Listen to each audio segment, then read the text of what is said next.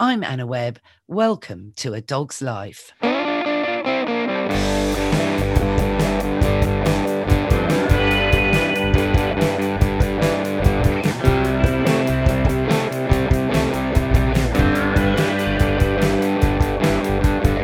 Mr. Binks. You know Britain is a nation of animal lovers. That's why we're lucky to have a host of organisations like the Blue Cross that help little dogs like you and many more. That's why we're jumping on Zoom to talk to Kerry Taylor, the Education Manager at the Blue Cross, about the organisation's 125th year. Kerry Taylor, welcome to A Dog's Life. Oh, thanks so much, Anna. It's great to be here. Well, I'm honoured because it's amazing, and congratulations on celebrating your 125th anniversary. Thank you very much. We're really excited to be shouting about all the fantastic work that Blue Cross has done over the years. So, yeah, it's going to be a year of celebrations, I think. Yes, and quite right too. You know, but 125 years ago, I guess the world was a very different place. Certainly there were no Zooms. No, definitely not. So how do you think, the Blue Cross has adapted over the years? Indeed, even changing your name, because in 1897, explain what you were called, the Dumb Friends League? Yeah, we were called Our Dumb Friends League. So right. Slightly different from what we're called now. But yeah, I think things have changed so much. What we do know is obviously animals were used very differently back when we originally started in 1897. So there was a group of animal lovers who wanted to help support animals that we use, especially horses on the streets of London. So they were often used for transport, hauling heavy loads, that sort of thing. So they were really there to make sure that they got the fresh water that they needed, the food, and the veterinary treatment. Absolutely. But what about, dogs in that era? Because I think that was still the time when we had rabies, wasn't it? The late Victorian era. And, evil practices, I say evil, but they are evil. Dog fighting, for example. Yeah. And these kinds of blood sports that the Victorians, are very good at. I mean, in fairness, it was before television, but even so. Yeah, definitely. And actually, not too long after we started in 1906, we opened the very first ever animal hospital. So that was to treat the pets that really needed help, whether it was an injury, whether it was an accident, they'd got poorly and had one of these terrible diseases. We were there to really help support pets, and our amazing Victoria Hospital is still here today doing those wonderful things. So it's great to see that we've continued that going. Oh, totally. In fact, I've been honoured to have a massive tour of your Victoria HQ. And I must admit, I think it had just opened or not long. I mean, it was sparkling inside, and some of the technology, we had a little peek into some of the operating theatres and so on. I mean, they were in action. And yeah, it was really mind blowing. And the kennels, the big crates that you have, and it's so hygienic. So I think that's so important. And at that time to highlight animal welfare. I mean, do you think back then people valued animals less, or do you think it was simply circumstances, the way everyone lived? There was a lot more poverty in those days as well. Yeah, I think it's so difficult because what we've seen is obviously that they were used very differently, horses and dogs and other animals. But actually, when you look through some of our archives over the years, I'm particularly thinking about kind of World War II here, but we started up a boarding kennel for dogs where soldiers had to go off to the war and didn't want to leave their dogs at home on their own, or their families couldn't look after them. So they put them in our boarding kennels, and we had nurses that would look after them and walk them and treat them like their own. And when you look back at these pictures, the joy when the soldiers come back and see their dog for the first time in what could be months or year, it's just amazing. So I do feel that we have always had a connection with animals and our pets, but maybe it was just slightly different with how they were used. Yeah, no, I agree. But arguably as well, back in the day when terriers were used to kill rats because we didn't have a sewer system, Yeah. might you think that, these dogs were perhaps happier because they had a purpose, they had a job, they were very active, compared to nowadays when, I do a deep sigh, Yeah. when some people, some of my friends don't regularly walk their own dog these days. Yeah, that's really interesting, Anna, actually. I mean, all our different breeds of dogs have things that they love to do, don't they? That they were born to do, traits. And when we expect them to live in our home, adapt to our family lives, then sometimes they miss out on those things that they really, really like to do. I have a lurcher, so my lurcher loves to chase. That's what he gets a big buzz from. But of course, I don't want him to chase anything, and I'm constantly training him and making sure he's got good recall. So I think it is finding that balance. And at Blue Cross, actually, one of the things we're really focusing on for our future is that understanding of pets and making sure that we've got education advice. It's all available for people to really understand the type of pet that they've got, what are their specific needs for that species, maybe that breed, so different breeds of dog, but also that individual as well, because they all have their own personalities. Absolutely. I mean, I guess, again, 125 years, it's the First World War, the Second World War. And I guess, most recently, the effects of the pandemic and what we've seen, in unscrupulous breeding and perhaps this, thing that dogs have now become a fashion accessory and everyone must have a dog. But might you also agree that perhaps some people have lost touch with what a dog is? Yeah, I think that's really interesting. And actually at Blue Cross, we just did a survey to kind of celebrate our 125th anniversary. And, over 60% of people agreed that the pandemic highlighted the importance of pets. And 30% of these people felt that actually their pet was their best friend. So you're right, we do rely on pets in a very different way at the minute. But I think we're so used to wanting things instantly. We go on our phone and we buy a top if we want it, or a pair of boots, or food, whatever we want, we can get it instantly. And that's happened with pets over the pandemic, that online sales. And like you said, that kind of, scrupulous breeding that's going on at the minute has really had an impact on the number of pet owners out there, but also the people that may be struggling because they haven't done the research or haven't really looked at what type of breed of dog to get, maybe have fallen into that fashion trend that you were just mentioning at the minute of flat-faced breeds, so your brachycephalic breeds, so your French bulldogs, your pugs, who actually may be really suffering with breathing issues or skin issues. So, we're really there to try and help support people at that very earliest moment so that they can enjoy their life with a pet. I mean, that's just brilliant. It really is, Kerry. But you also, it's almost a cradle to grave service that the Blue Cross offers, because the other big factor, I think, in recent times that we've seen, although it's not new, but it's the grief, the devastating heartbreak. Let's not, beat about the bush here. I mean, I think there's been loads of studies that do concur that, the loss of your best friend, that we now know over 30% of us do regard our dog as such, is more heartbreaking than the loss of a human family member. Oh, I mean, pets mean so much to us, don't they? And we have the most wonderful team at Blue Cross, the pet bereavement team, but it's not just bereavement, it's any loss actually, which is really important to say because, yes, of course, if we sadly lose a pet, to old age, or they have to be euthanized for any reason, that grief is just devastating, is it? Destroying. But also it may be that a pet has been stolen or run away and lost, or even someone has had to contact Blue Cross because their circumstances have changed and they can't care for their beloved pet anymore. They've had to move into accommodation, rented accommodation, for example. But our pet bereavement team are there to support people, whether it's over the phone, email, web chat, because we really do appreciate just how hard it is, and we want to be able to try and support people through that.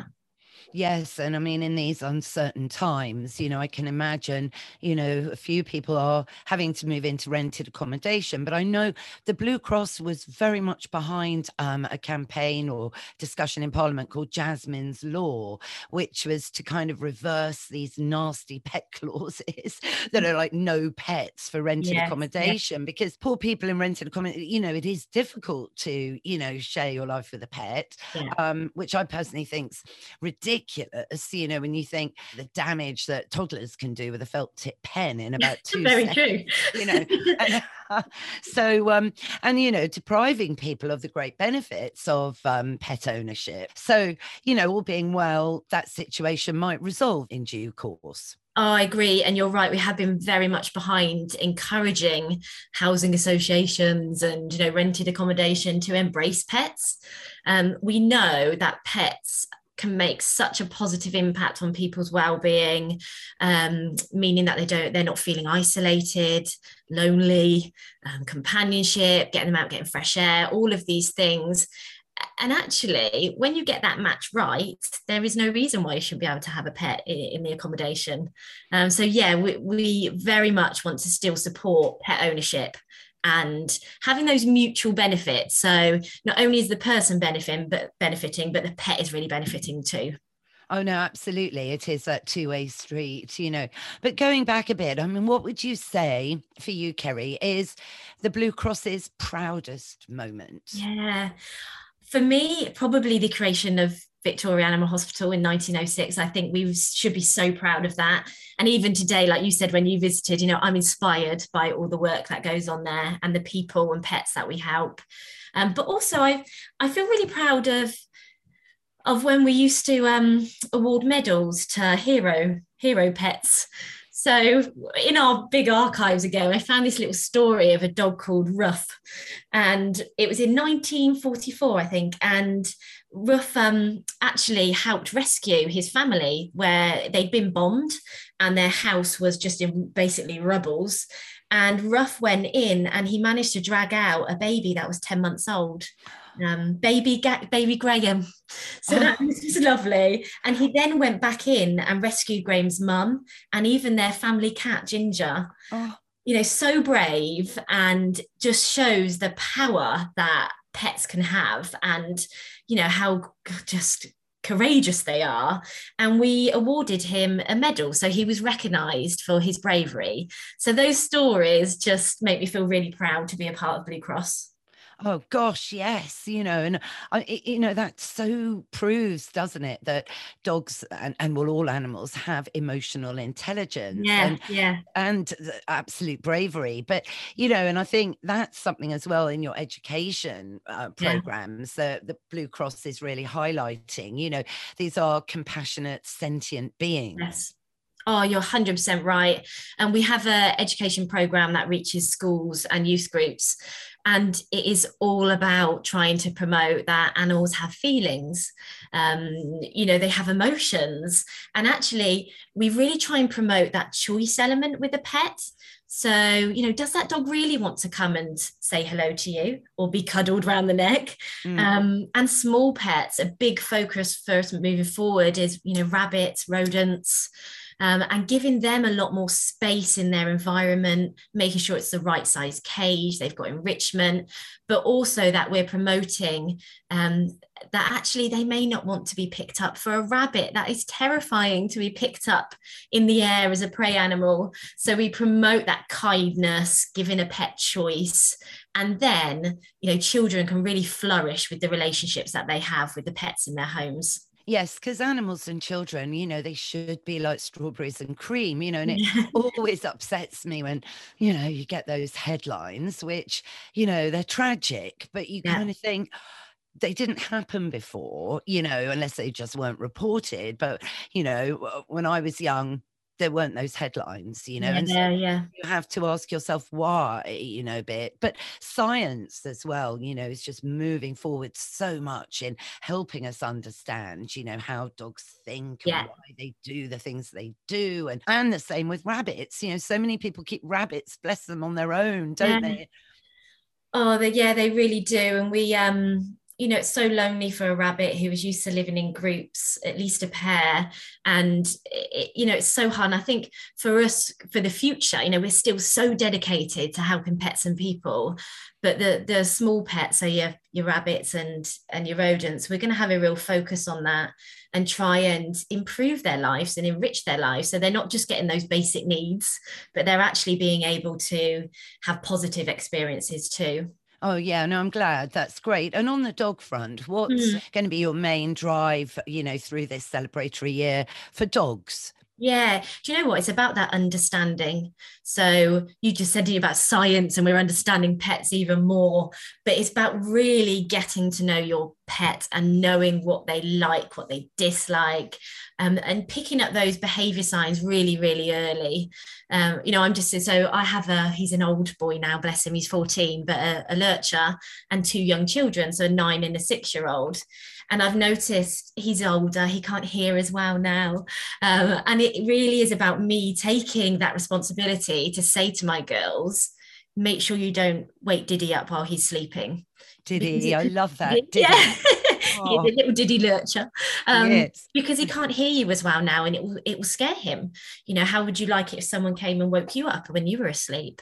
Absolutely. And that adage, let sleeping dogs lie, I think some of those old sayings, are so true, and but it's true, a dog is for life, isn't it? And through that life they go through different stages just like we do. And not all dogs are come into your home born trained, and I think that's a misconception that lots of people think, oh gosh, I've looked on Instagram and I want a Pomeranian because everyone looks so happy with their Pomeranian. And Poms are very strong little personalities. I love them, but some can be quite cheeky.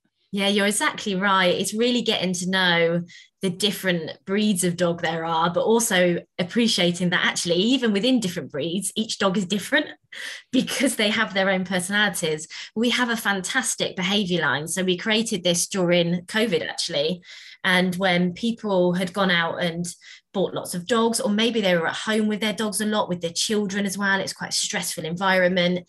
It's a phone line where people can ring and get advice and help from us on their pet's behavior. And this has been fantastic because it's enabled our fantastic behavior team to really talk to owners and give that, I suppose, appreciation to how that dog may be feeling and why. And then when you kind of get your head around that, actually you realize that your dog might not be barking at the postman because he's just being annoying. It's because he's worried. It's a strange person at the door. He's trying to protect his family and his home, and you get to really understand why dogs behave how they do. So we'll have a big focus on that moving forward and make sure that we are accessible to the people that need us the most. Gosh, I think that's brilliant, because I think a lot of people are struggling at the moment and, missing a trick really. So I think, interspecies communication is so valuable to literally see the world from a different perspective and put yourself in someone else's shoes, which when I grew up, it's something my dad always used to say to me. And I think, it's important. Yeah, I mean, your dad sounds a very wise man. It is so important to have that appreciation for how our pets might be seeing the world, and it is very different from us. And it's very easy for us to think, I'm just going to pick horses here, but it's very easy to think like, oh, it's freezing cold today where I am in Oxfordshire. Oh, I'm going to put my big thick rug on my horse. And my horse is, quite hairy. They're very good at regulating their temperature. They don't want to be cramped, maybe. And actually some breeds are okay without rugs or an extra feed, but we put our feelings onto our pets and we feel like that's the best thing to do. But sometimes it has a negative experience for them. So it's being aware of that. Yeah, and of course, communication, what dogs and indeed horses and cats and rabbits are saying to you in their own language, and for Yeah. us just to take the time to understand that a head turn from a dog or a big yawn from a dog, or is actually letting you know that they're feeling a bit overwhelmed, or they don't know what you're barking on about, and they're like, you're actually stressing them out. Yeah, definitely. And often, if we really watched our pets, they have very subtle signals. And it is picking up those really subtle things, like you said, like a head turn, or a moving away from you, a shake off if they haven't enjoyed an experience. Mm. And the more we're in tune with those really, really, less obvious behaviors, then we get to really understand our pets, and we can step in sooner. We can say, actually, I can see a bit of white in his eye there. He's not happy with this situation. Let me remove him from it, or let me remove my children. You look at the circumstance and see what you can do to improve it. And then we're going to reduce bites. We're going to improve those mutual benefits that pets have with the relationships with their owners. And we can really, help them thrive in that environment.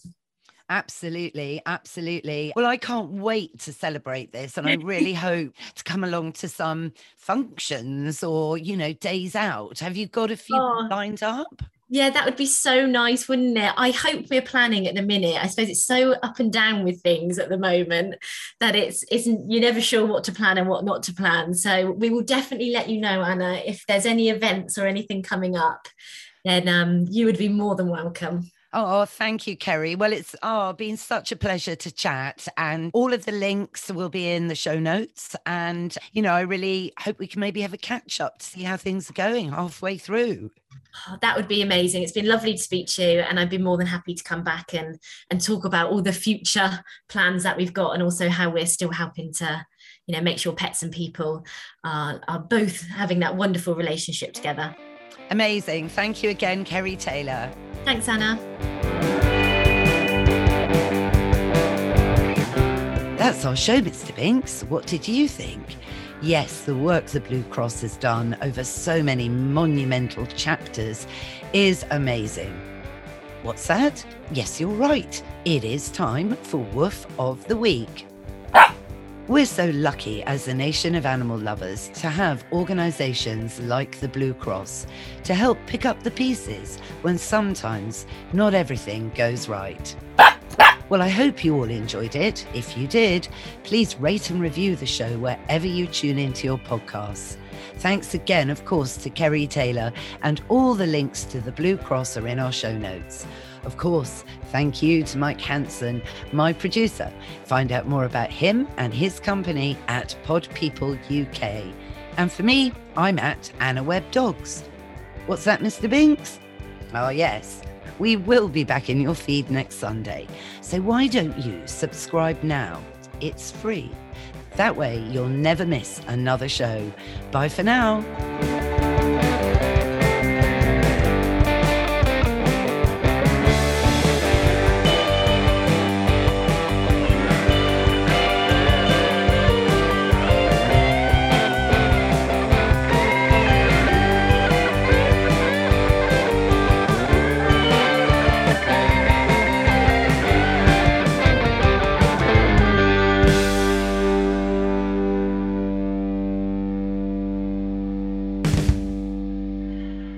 Pod People.